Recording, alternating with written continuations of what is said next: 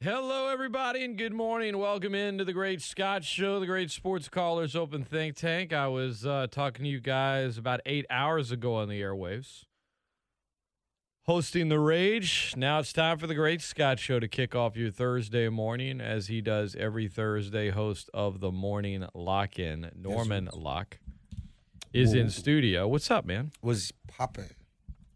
Well, you were at Cajun Field last night. I was here in the studio producing the game, doing a number of different things, and it was hard-fought game, but the Cajuns haven't played close to their best ball yet, and just one too many mistakes last night. Coastal played well. They didn't make a lot of mistakes. They're like a team, a baseball team that just plays small ball, Norm. They don't try to hit the home run. They're not in love with the long ball. They have, junk pitchers that are just going to throw various stuff. They don't throw 100 miles an hour. But I don't know none of these. It all it all works. It all works. I think you do. I think you're not giving you. I think you understand what I mean when I say that. I do. That's a small ball type team, and it worked for them. Cajuns just won too many mistakes last night. It cost them 30-27 the final, and the Cajuns with that 3-1. 2-1 in the Sun Belt. Going to be out of the rank. They're not going to be ranked Sunday. No. Coastal might be. They might. And they look good. And the Cajuns had moments where they look good, moments where it just.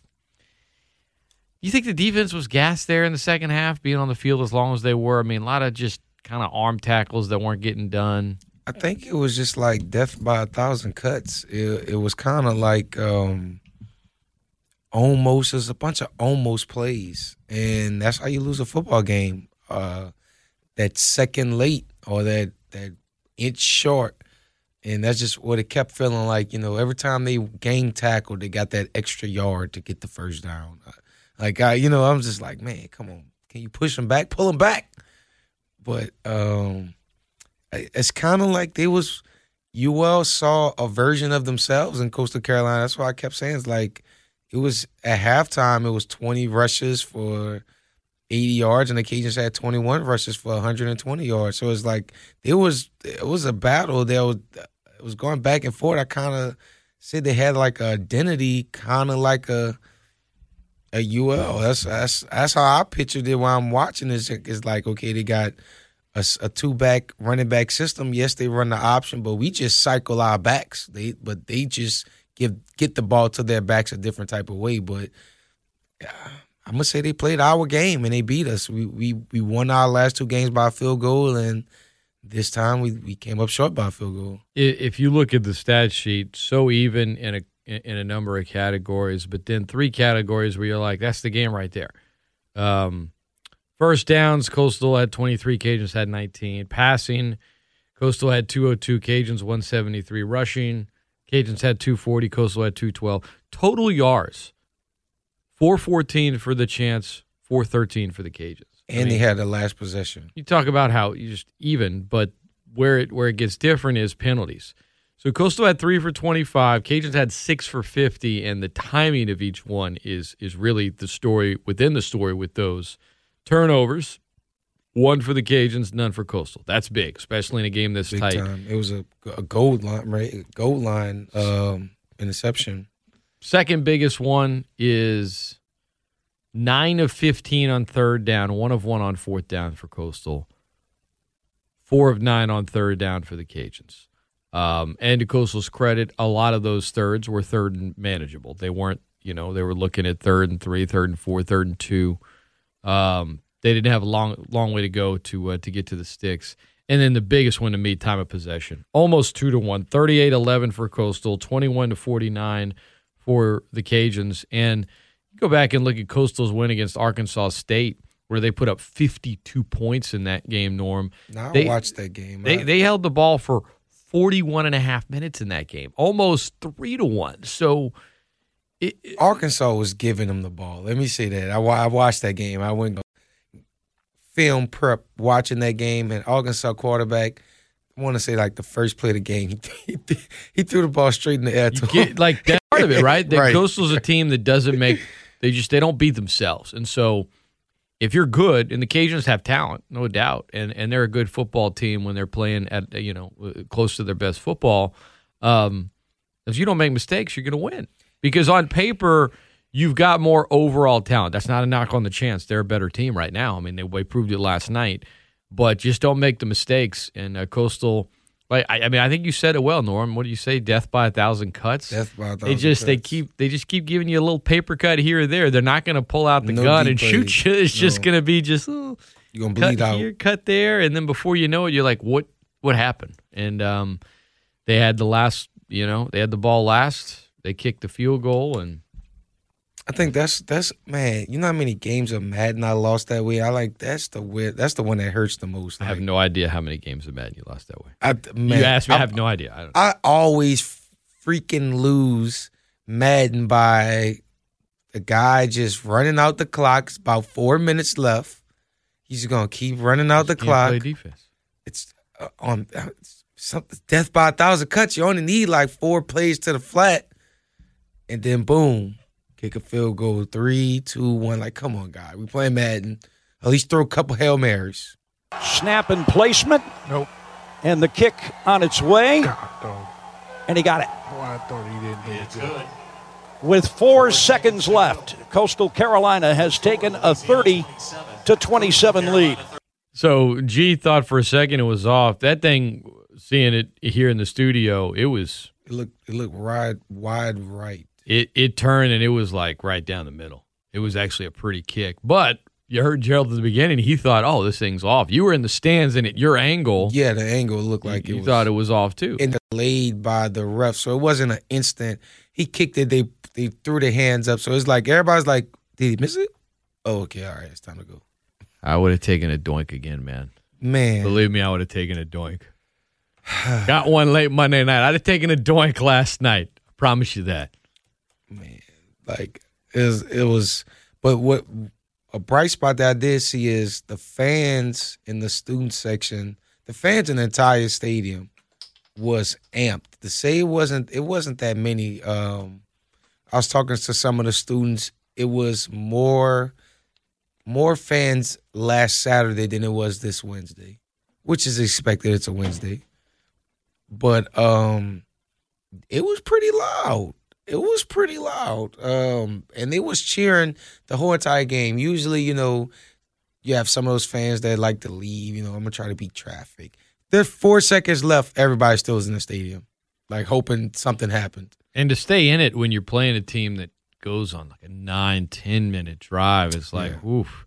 I think just by virtue of the game being close, the team being ranked, and you only, for the most part, having really, I won't say hardcore for all of them, but based on the social distancing guidelines and everything else, if you're going to be at the game this year, you've got some skin in the game. Like you're into it. You're not like, hey, what the hell? Why don't we go check out the game? It's like, man, I'm raise your cages. Let's go. Yeah, nah. So talking to the students, it's a free fall. Like some students have been to both games, but most haven't because you can't get a ticket. So it's the process is first come, first serve, and you get 1 ticket per student, and after the allotted amount, it's done with. So the students are pumped to try to get to the games because they want to support their Cajuns. But like I said, like you said, it's a kind of a thing to go to a sporting event right now.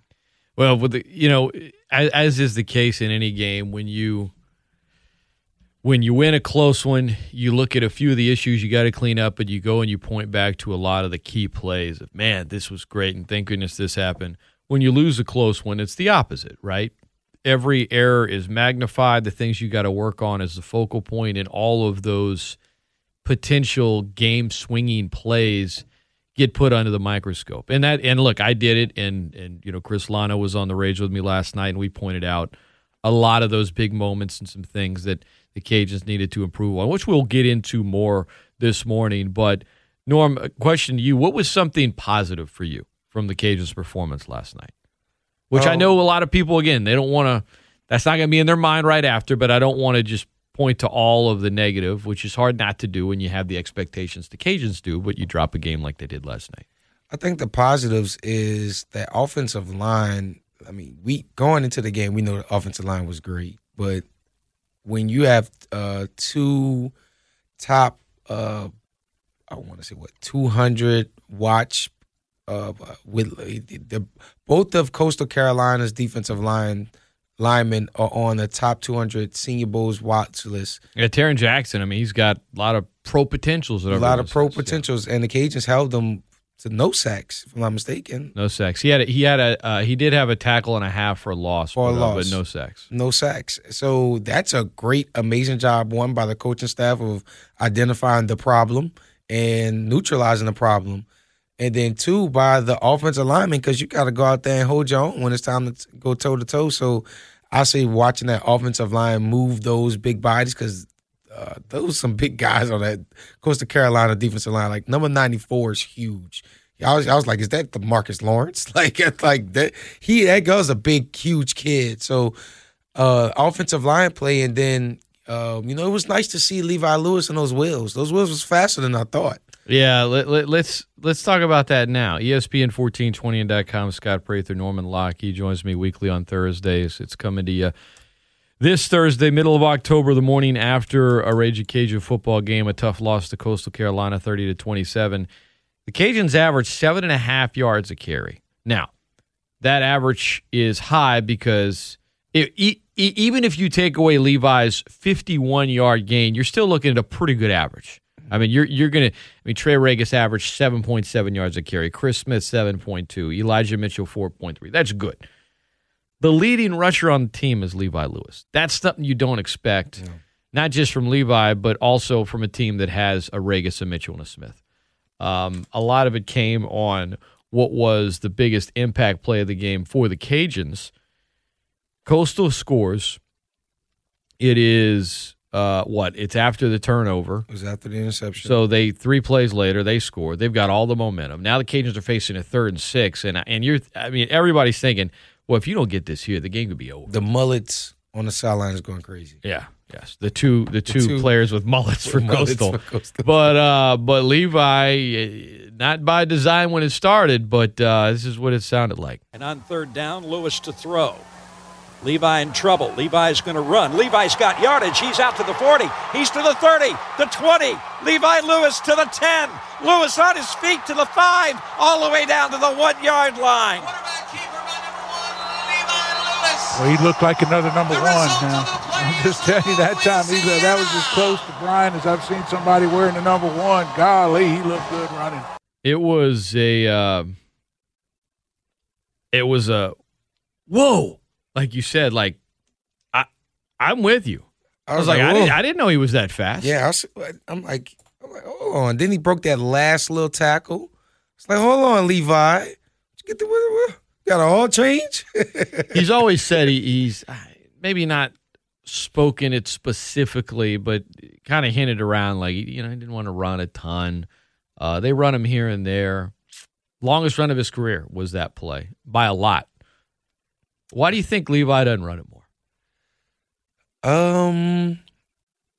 I think it might be his stature. I think he's more of like a Kyler Murray escapist runners. Like, don't design too many run plays for me because that's not really what I want to do. 5'10", 184 is what he's listed as. Yeah, and I think that might be exactly what Kyler Murray is. So it's like Murray let his hair grow out before the draft. He's probably a little shorter. That's what I'm saying. Let me try to get an inch or two with his haircut. It's both of those guys, amazing athletes to say that they can see over the offensive lineman, get the balls over the offensive lineman, and then escape. It was very Russell Wilson-esque type run. And again, he's not looking to outrun anyone. And it was just, that's called that scared speed, because he looked back and he's like, okay, gotta put a little extra gear in and then get down. Boom. That's what Jerry Rice would say, because Jerry Rice never ran like the fastest 40 and was never like in the fastest man competition in the NFL. And yet when you watched him play back in the day, and I watched the Saints lose to the Niners way too many times when I was younger, like, nobody can catch Jerry Rice. Like, what's the deal? And I remember what he was asked about it. He's like, I'm not that fast.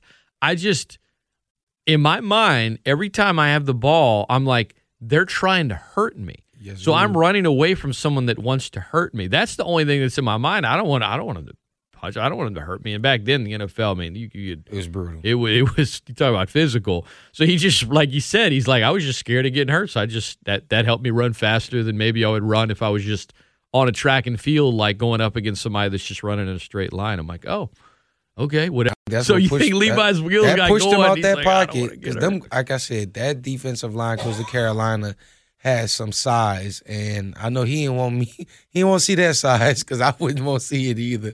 So he got out of there. He flew out. He escaped that pocket and flew out. I was like, yeah. Again, that it was just fun to see the students so engaged. You know, especially after last season with all the attendance problems going on, and just to see like I said, it was no more than maybe 20 fans just engaged the entire time going up. And then, you know, it helped that selling alcohol at Cajun Field too, so that definitely helped. Alcohol sales were in effect last night. The Cajuns now will turn their focus to a game scheduled for a week from tomorrow in Birmingham against UAB, who is 3-1 on the year out of Coosa. They will play Western Kentucky this Saturday, and then they'll get ready to host the Cajuns 6 days after that. See, and that's the only thing that I think that the Cajuns came out a little bit flat because, you know, they probably was pumped up to play this game on the 10th, and then it got pushed back to this Wednesday. So but they scored on the first drive. Yeah, and that was their first. That is their first quarter points this season. Well, I mean, more also on the defensive side, it just seemed like they just couldn't cohesively. They was playing a zone too, and I was sitting there like, please get out the zone. I want to say they might have got out the zone maybe in the fourth quarter, but it was eating it up, man. I think missing Farad Gardner was big. He was National Defensive Player of the Week in week one. He was all over the field against Iowa State. And then you were missing McCaskill for stretches as he was dealing with two different injuries. He's the NCAA leader in tackles this season. So, you know, one guy from Dayton, another from Detroit, both repping the Raging Cajuns, and two really, really good players. And Chris Lano pointed this out last night. When you look at the two deeps, maybe the place where there is the biggest lack of depth is linebacker. And when those two guys are out, Gardner for the game, and he was, you know, that was a concussion late in practice, late in the week. So it's not like this long build-up to the game. You've had guys getting all these first-team reps. So I think not having him definitely impacted the defense for sure.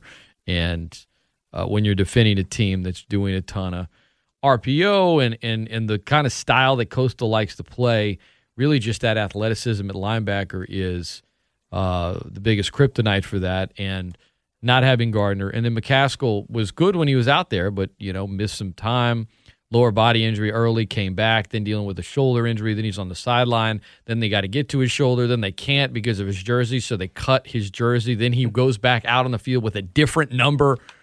Credit to McCaskill for getting out there. He led the team with tackles with 8, along with Jalen Johnson, who had 8. But speaking of that, the play when both of the Coastal Carolina number 6s. Oh, my gosh. All right, so I'm glad you brought it up because I've been talking about how Coastal plays mistake-free football, but that was a giant mistake. And nobody knew what happened. If they lose that game, that's the play that they look back at, and they're like, what the hell were we doing? Because we are, you know, the ball gets punted, you know, everybody's just, you know, cheering, and then we see them start spotting the ball on the opposite side where we just punted from. So we're like, are we getting the ball back? So everybody's like, what? Like, what's going on? They're like, Norm, you're the expert. What's going on? I'm like, man, it's fourth quarter. I'm like, it's not an extra quarter. How are we sweeping sides of the field? So then they're like, the call on the play is being reviewed. Like, what are they reviewing? Did somebody challenge? I didn't see any challenge flag. And then I'm like, they're like, oh, the ruling on the field is 2 players were on the field at the same time with the same number jersey. I said, is that in the rule book? What did that just happen? Yes. The football guy's giving us a bone. Yes. And I'm like, what 2 number 6s? I'm like, Dad, the offensive number 6 was on the field? I'm like, how did he get on the field? I'm like, I don't know what happened, but thank you. Thank you. That was wild, man. That was absolutely wild. And back in the day, you didn't have that many multiple numbers in college football. Now you've got a bunch. I mean, back in the day, D linemen wore numbers in the 90s or maybe the 50s. That was it. Now you got all these D linemen that want to wear these single numbers. I remember 15 back when Christian Ringo and Justin Hamilton switched from 92 and 74 to like 6 and 9, and it's like, hey, y'all are too wide to have those single numbers. It just, I don't know what, but that's what Zion Hill's 4. I mean, these D linemen want those single numbers. The linebackers now as well. Like everyone wants the single number, and you end up having. Most of the time, it doesn't really matter. No, it does matter. But boy, last night, that's why the Cajuns 2 number 6s on for a punt. You give them a first down off of that. Number 15 for Coastal Carolina weighs like 400 pounds. And he's number 15. So like that was a part of the punchlines that they was giving out to the Coastal Carolina football players, because I was in amazement. I'm sitting there like, I'll be highly upset if I play running back or receiver or quarterback, and they got this defensive lineman stretching out this number 15. I know they don't make number 15 jersey in triple XL. So I know he had to squeeze in that 15. So I wish I would give a low number up to one of the big guys. Like you said, if I see offensive line, I wouldn't give up number 6 or 9 to Christian Ringo, they'll probably take it from you. But and Hamlin Juice too. Yeah, Juice, they'll take it from you. But I'm not giving up no single digit or lower digit numbers to no lineman. Oh my gosh. ESPN 1420 and .com. Disappointing loss last night. If you want to call and chat about it, 269-1077, 269-1077. You pointed out the O-line and their ability to negate the Coastal defensive line for a lot of the game. Untimely false start penalty, which was just at a crucial moment. Again, yes. It's not always just the penalties; it's when you commit them. And that one goes from 3rd and inches to 3rd and 6, and then on that 3rd down was the play where Levi was under duress. The throw was a little off, spicy, and Eli couldn't catch it. And if he does, he's got one man to miss, and he's got a lot of green in front of him. Now, how'd you feel about I think it was like 2 possessions before where it was like back-to-back Levi Lewis quarterback draws, and we had to punt? I don't remember the exact play. I want to say it was the exact point in the game. Yeah, so it was the drive prior to it was 4th quarter. And he ran. It's like, Levi Lewis, like you say, he doesn't run a lot. And he ran 2 quarterback design runs back to back. And it was like 2nd, 3rd, then boom, we had the punt. And I was like, that was a mental lapse in the play calling, because why not just run Regis? I think it was on. I got you. It was, that was like in the 2nd quarter. I think it was 13-7 maybe, or that was early. I think it was 7-7. Yeah, that was early in the game. It was Levi Lewis run for 5 yards, then it's 3rd and 5, and he ran for 4. It was 4th and 1. Yeah, I'm like, but that was with like 5 minutes left in the 2nd quarter. You came up a yard short, unfortunately, but I don't know. I know that folks were critical of Billy's play calling at various times. And then we played conservative on the last drive where we had the balls. Like, if we give this ball away with what it was like 4:48 left or something like that, we get this ball away. Not going to get the ball back. They just had it for 9 minutes in the third quarter. You say they played conservative. They had the 4-yard run. Then they had a 5-yard pass completion, and it was 3rd and 1. And then the penalty. I'm sorry. Then the penalty. You talking about the drive before that? Yeah, there was. Regis ran for a big gain. I think he had like a 22-yard gain. But then on the first down, he lost a yard. And then they tried to pass it. And sometimes if it's a shorter pass, or, if it's The last completed pass was right before the sticks, and I'm like, why didn't you run? And that the pass that was Peter LeBlanc's only catch of the game. That may not be the first option. They might not be the first play in there. But what came next was the penalty, the double penalty. Yeah. So in the end, they were able to continue the drive, but had to punt a couple of plays later. That's when they had the false start, and that whole drive kind of runs together because it was 2 punts. It was 2 punts, but that drive got extended because of the double number 6, and then a few plays later they got a 3rd and inches, and you're thinking to yourself, man, 5.5 minutes to go. If they can get a sustained drive here, they can maybe win this game. But I think they definitely would have if it had been like and won without but the fourth. But the 4th and 6, I think it was man. If we give them the ball here, they've got it at the 37 yard line. So let's just go ahead and punt it. And to Coastal's credit, man, sometimes it's hard to give the other team credit. They play aside from the double jersey penalty, they played really well, and they, for the most part, made mistake-free football.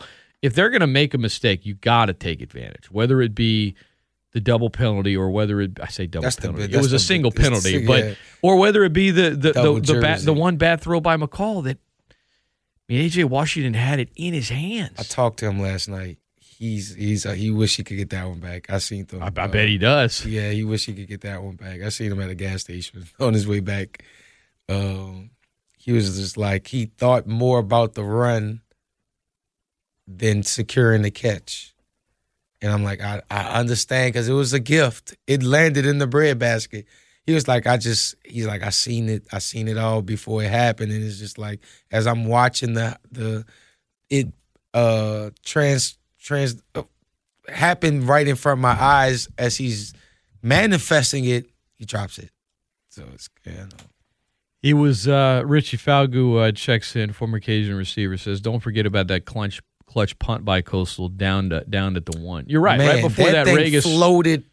Scott, I watched it float. I could have went to the concession, got a beer, came back before the ball got down, because that ball, I'm like, is it stuck? 1 yard line. Yeah. I'm like, man, he kicked. Special teams wise, Coastal was really good. And then Regas breaks off the 22-yard run, but look, if you have it at the 20, who knows? I mean, it's your different play call, different defense. Who knows what happens?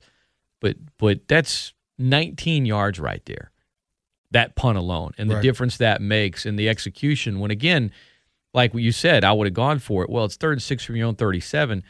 You go up 20 more yards, and suddenly you're at the 43 of Coastal, and it's like, oh, okay, maybe we can do this here. Maybe we can actually go for it, because we're on this side of the field. We're out of field goal range. We don't want to punt it.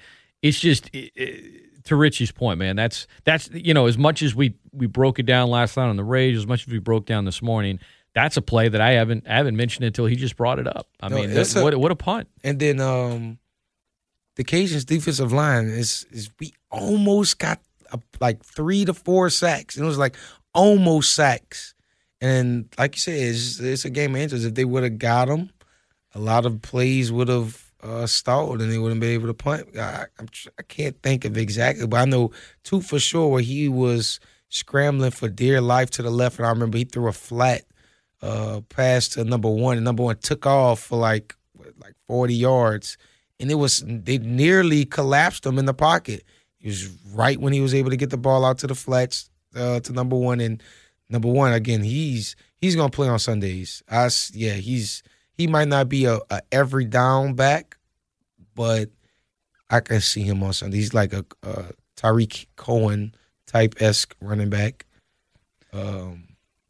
Derek, man, he got wheels though. That kid number 1 got wheels. I was like, man, do not let him get to the corner. Please do not let him get to the corner. Coastal's got some players, man, and the big difference maker for them, I think, is just consistency at quarterback. A guy that knows how to run. The kind of offense they want to run. It's like, again, like I said when I opened up, they're like small ball in baseball. They don't want to go for the home run hit.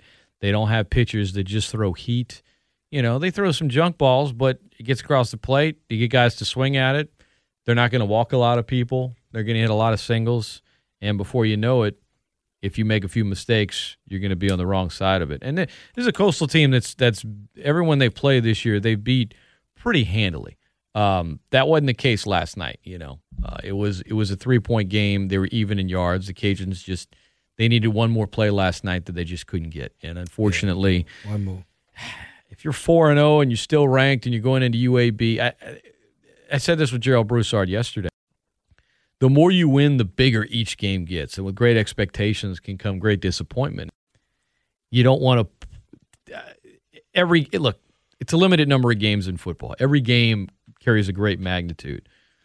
But in some seasons where your goal is, look, you want to win the Sun Belt, you want to get to a bowl, well, you maybe don't put as much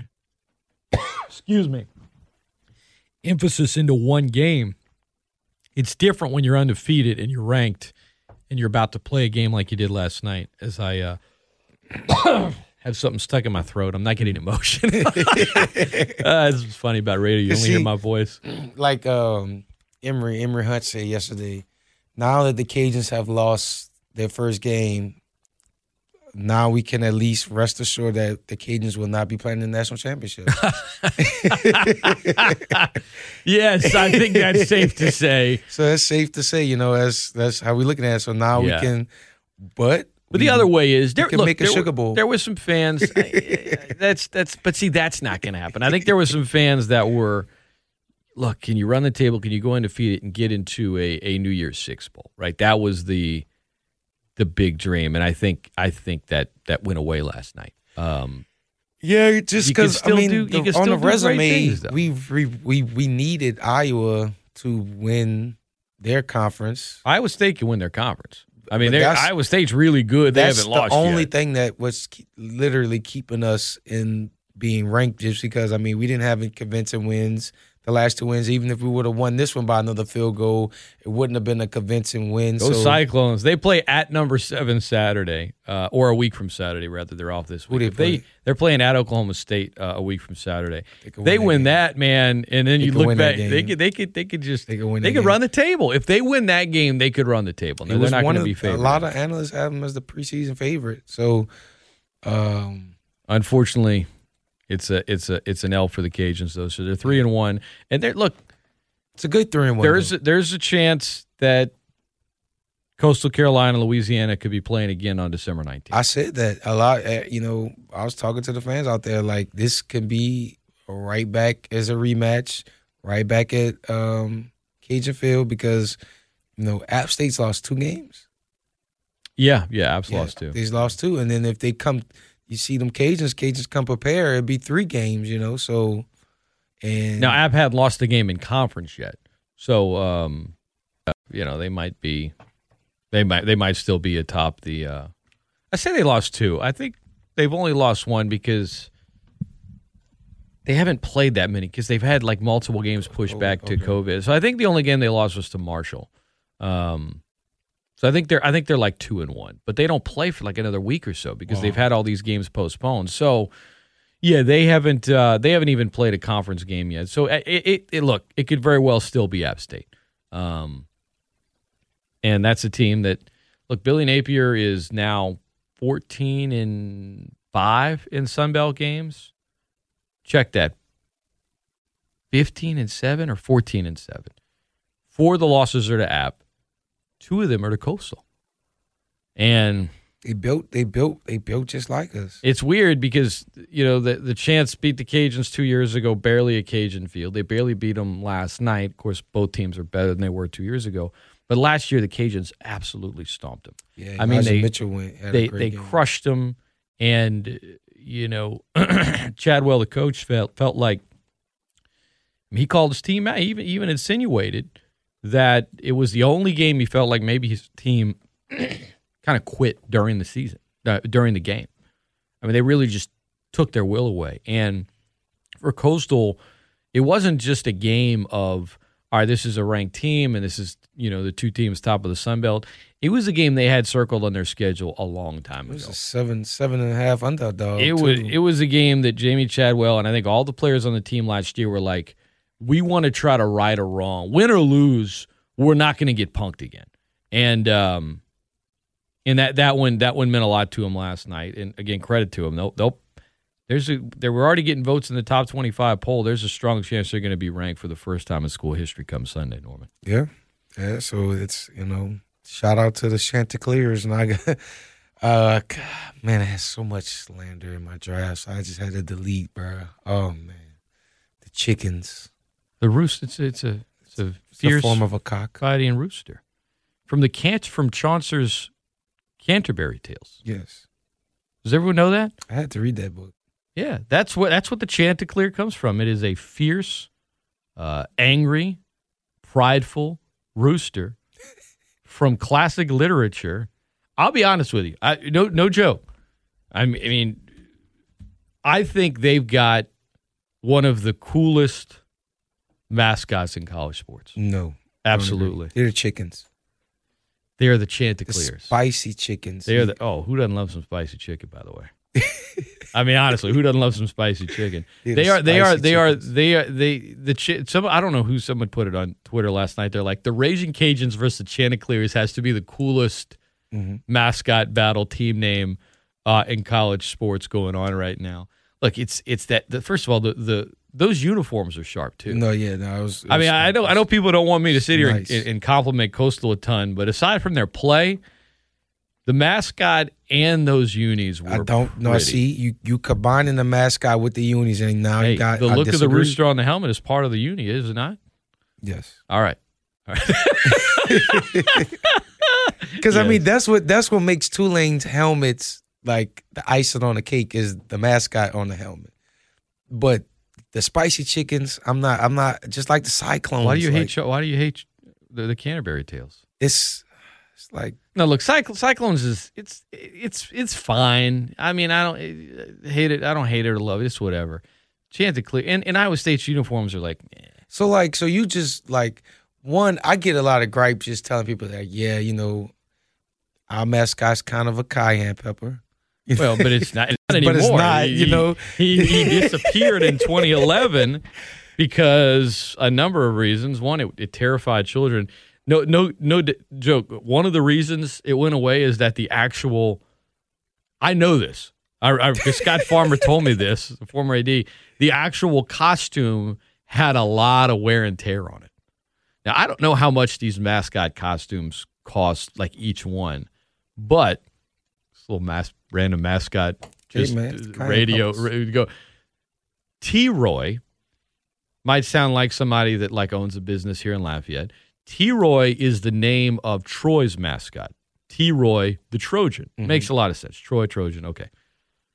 The T-Roy mascot outfit at Troy was stolen in 2011 from an off-campus apartment, and they never found it, and they had to buy a new one, and the new outfit cost like over $5,000. Wow. And the new one is the one that they've had. It's got like the cape and the helmet and yeah.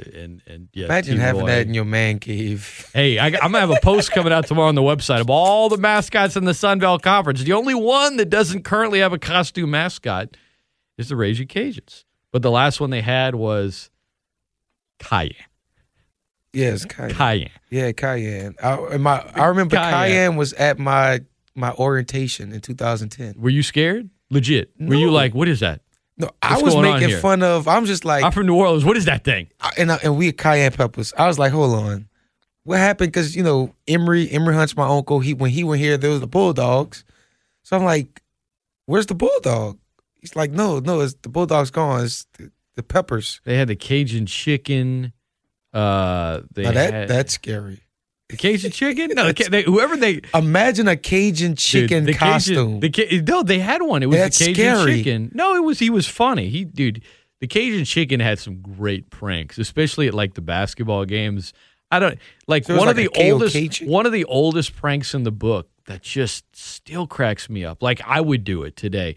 He would have like a spider on like the end of a string, and it's just like in the stands, and he'd like hang it over someone's shoulder, and they look, and it would always be someone in the dome or like at the Teague that wasn't paying attention, and a lot of people at the game during the timeout would, what is the Cajun chicken going to do? And they'd watch, And so it's hilarious, dude. I don't care if it's like old comedy from like the 20s. Watching somebody flip out because they think a spider is on their shoulder while everybody in the entire arena laughs at them. That's old comedy right there. So would it be in a Cajun chicken? Is it spiced or is it? What makes it? It was a guy in a Cajun outfit that was a mascot representing the Raging Cajun. So it wasn't like, your bad fast food take on, instead of calling this spicy, we'll just throw the name Cajun in there because it sounds more fancy. Man, you ever go to you ever been to a Cajun restaurant like outside of the confines of Louisiana? No, and that's my number one rule. If anything says New Orleans style or New Cajun Orleans style. Right. If it has the name that is an actual Cajun name and you go in, you're like, who owns this? Oh, they're originally from, you're like, okay, legit. But if the name of the business is Cajun style or New Orleans, like you see it on the menu, they're like, ooh, this is our Gris Mardi Gras hot sauce Drew Brees Tabasco gumbo. And you're like, actually, it's just some bad, what is this? Cauliflower rice, and y'all have some like turkey sausage on it with this gravy.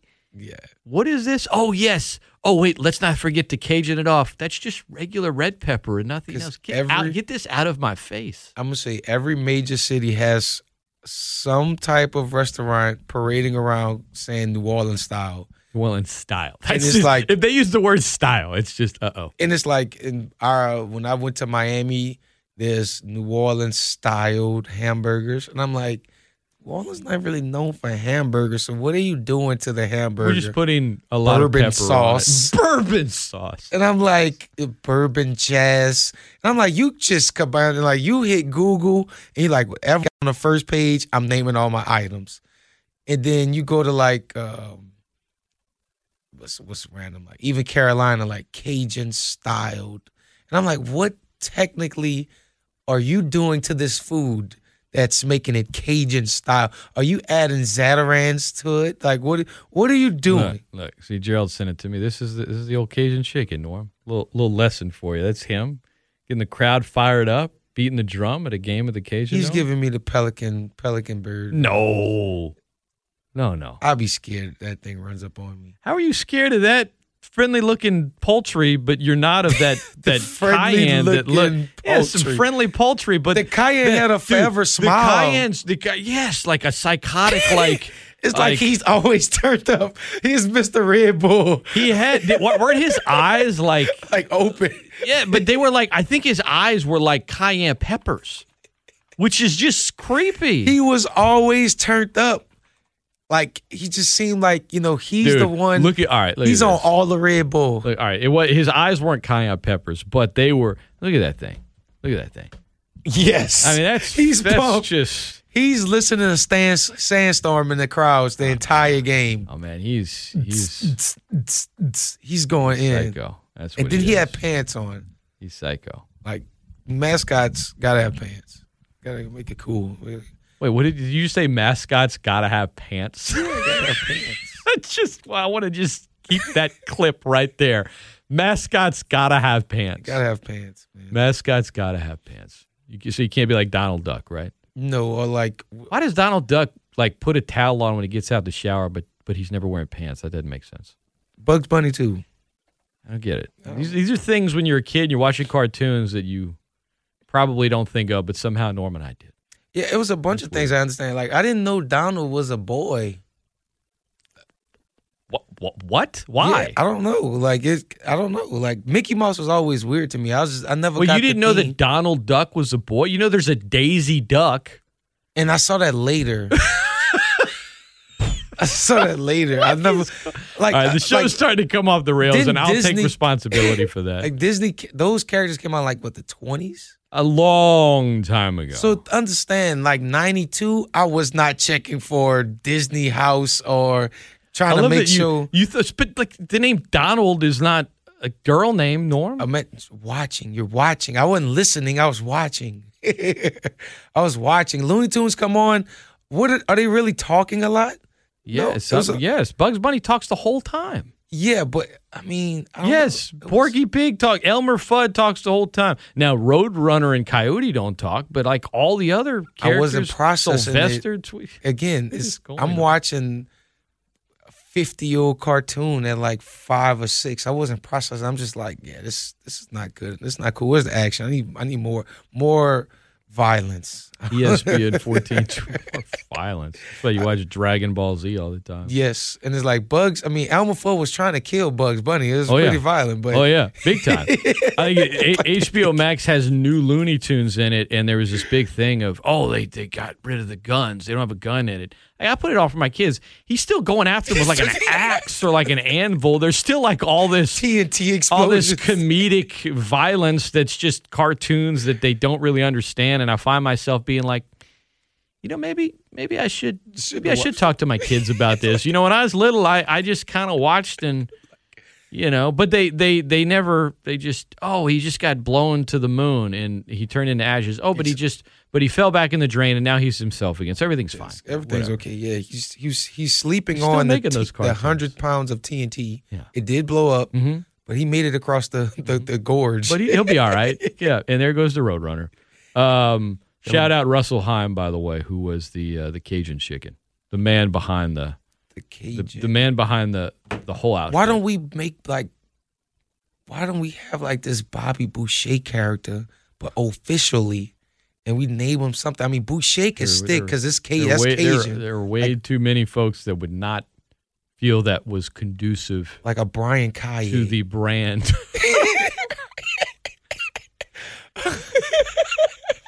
Like, what's a super last, like, I'll call him, like, Ballin' Rue or something super Cajun. This sounds like, this sounds like the You Can Do It guy? Imagine if he was in Hollywood's bad version of what a Cajun should be. But it's fun. I really wish the You Can Do It guy was sitting there the entire time. We got some news coming out of the NFL. We'll try to get the show back. We'll try to get the show back on track. I'm Scott Prather. That's Norman Locke.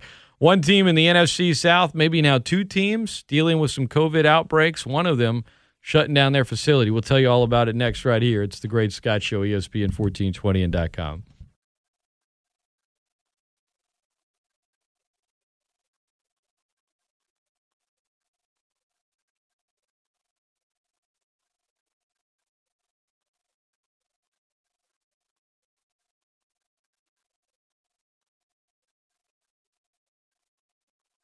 ESPN 1420 and .com. Welcome back into the Great Scott Show. Norman Locke and I continue to talk about mascots during the break. He said Cayenne Pepper taught him the school fight song when he got to UL for orientation years ago. Beautiful time. And I said, how did he do that? Can he speak? No. Well, how did he teach you the fight song? Some things are better learned without speaking. All right. Whatever. This show started out with so much promise this morning. Unlike the Atlanta Falcons, who their season started out with just despair.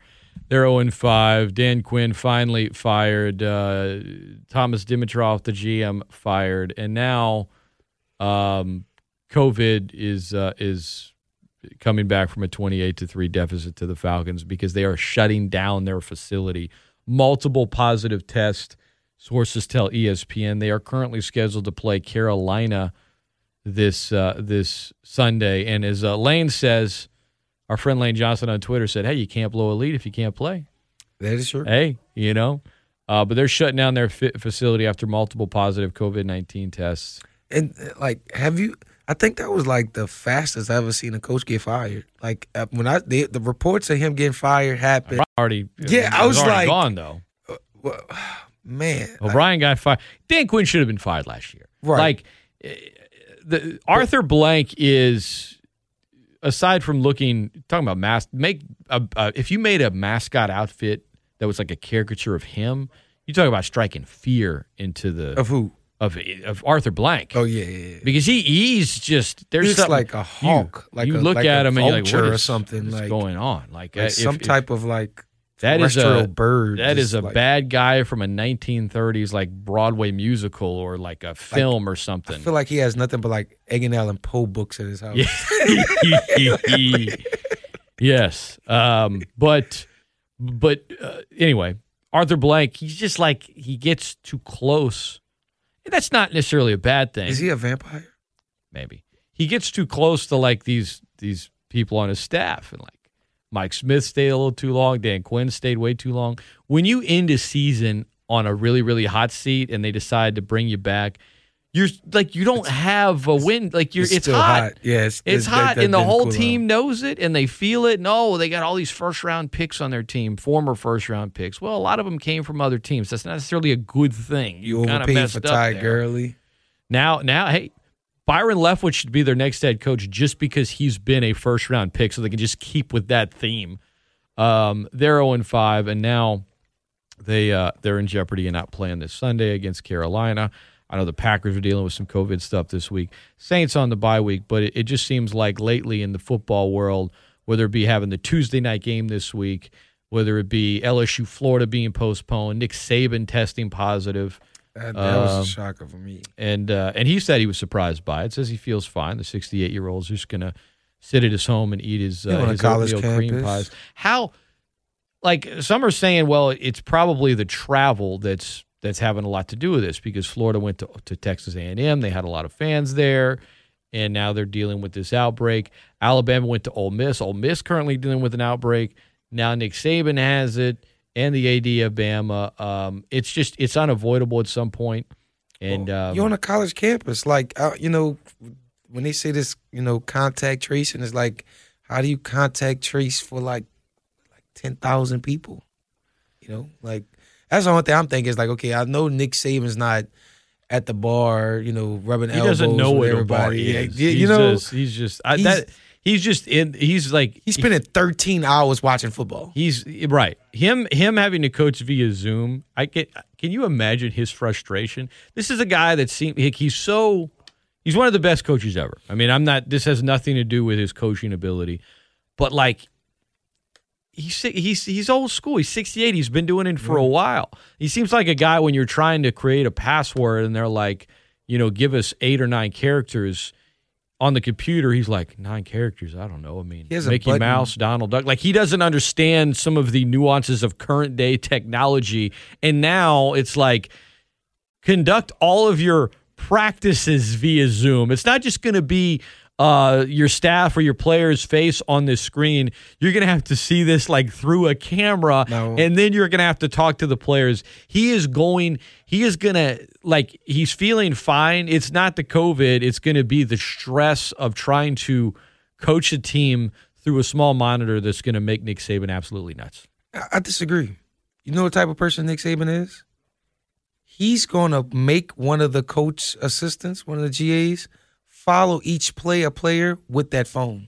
I don't think it's going to be like a wide zoom where he just sees everything. I think he's got one kid that's going to chase after everything. He better have somebody, but he's not supposed to. But the problem, Norm, is going to be somebody able to show him how to work his Zoom. His Zoom. Okay, that's what I'm saying. All right. Like, because it's not like he can have someone there because he has COVID. It's like, well, I got to push this button. Oh no, what about? Wait, how come? Come back, Steve. Stop drinking. Let me see just come back. Wait, put it on him. Guys, come on. I can just see him going nuts right now, just like flipping out. And that's tough. It's tough to coach, I don't know, digitally. Yeah. Not digitally interactive, not exactly the easiest way to coach, but Nick Saban coaching via Zoom. Like, what if you put, like, coach, like, run laps, then he put it on mute. Alabama's testing everybody within the football program today.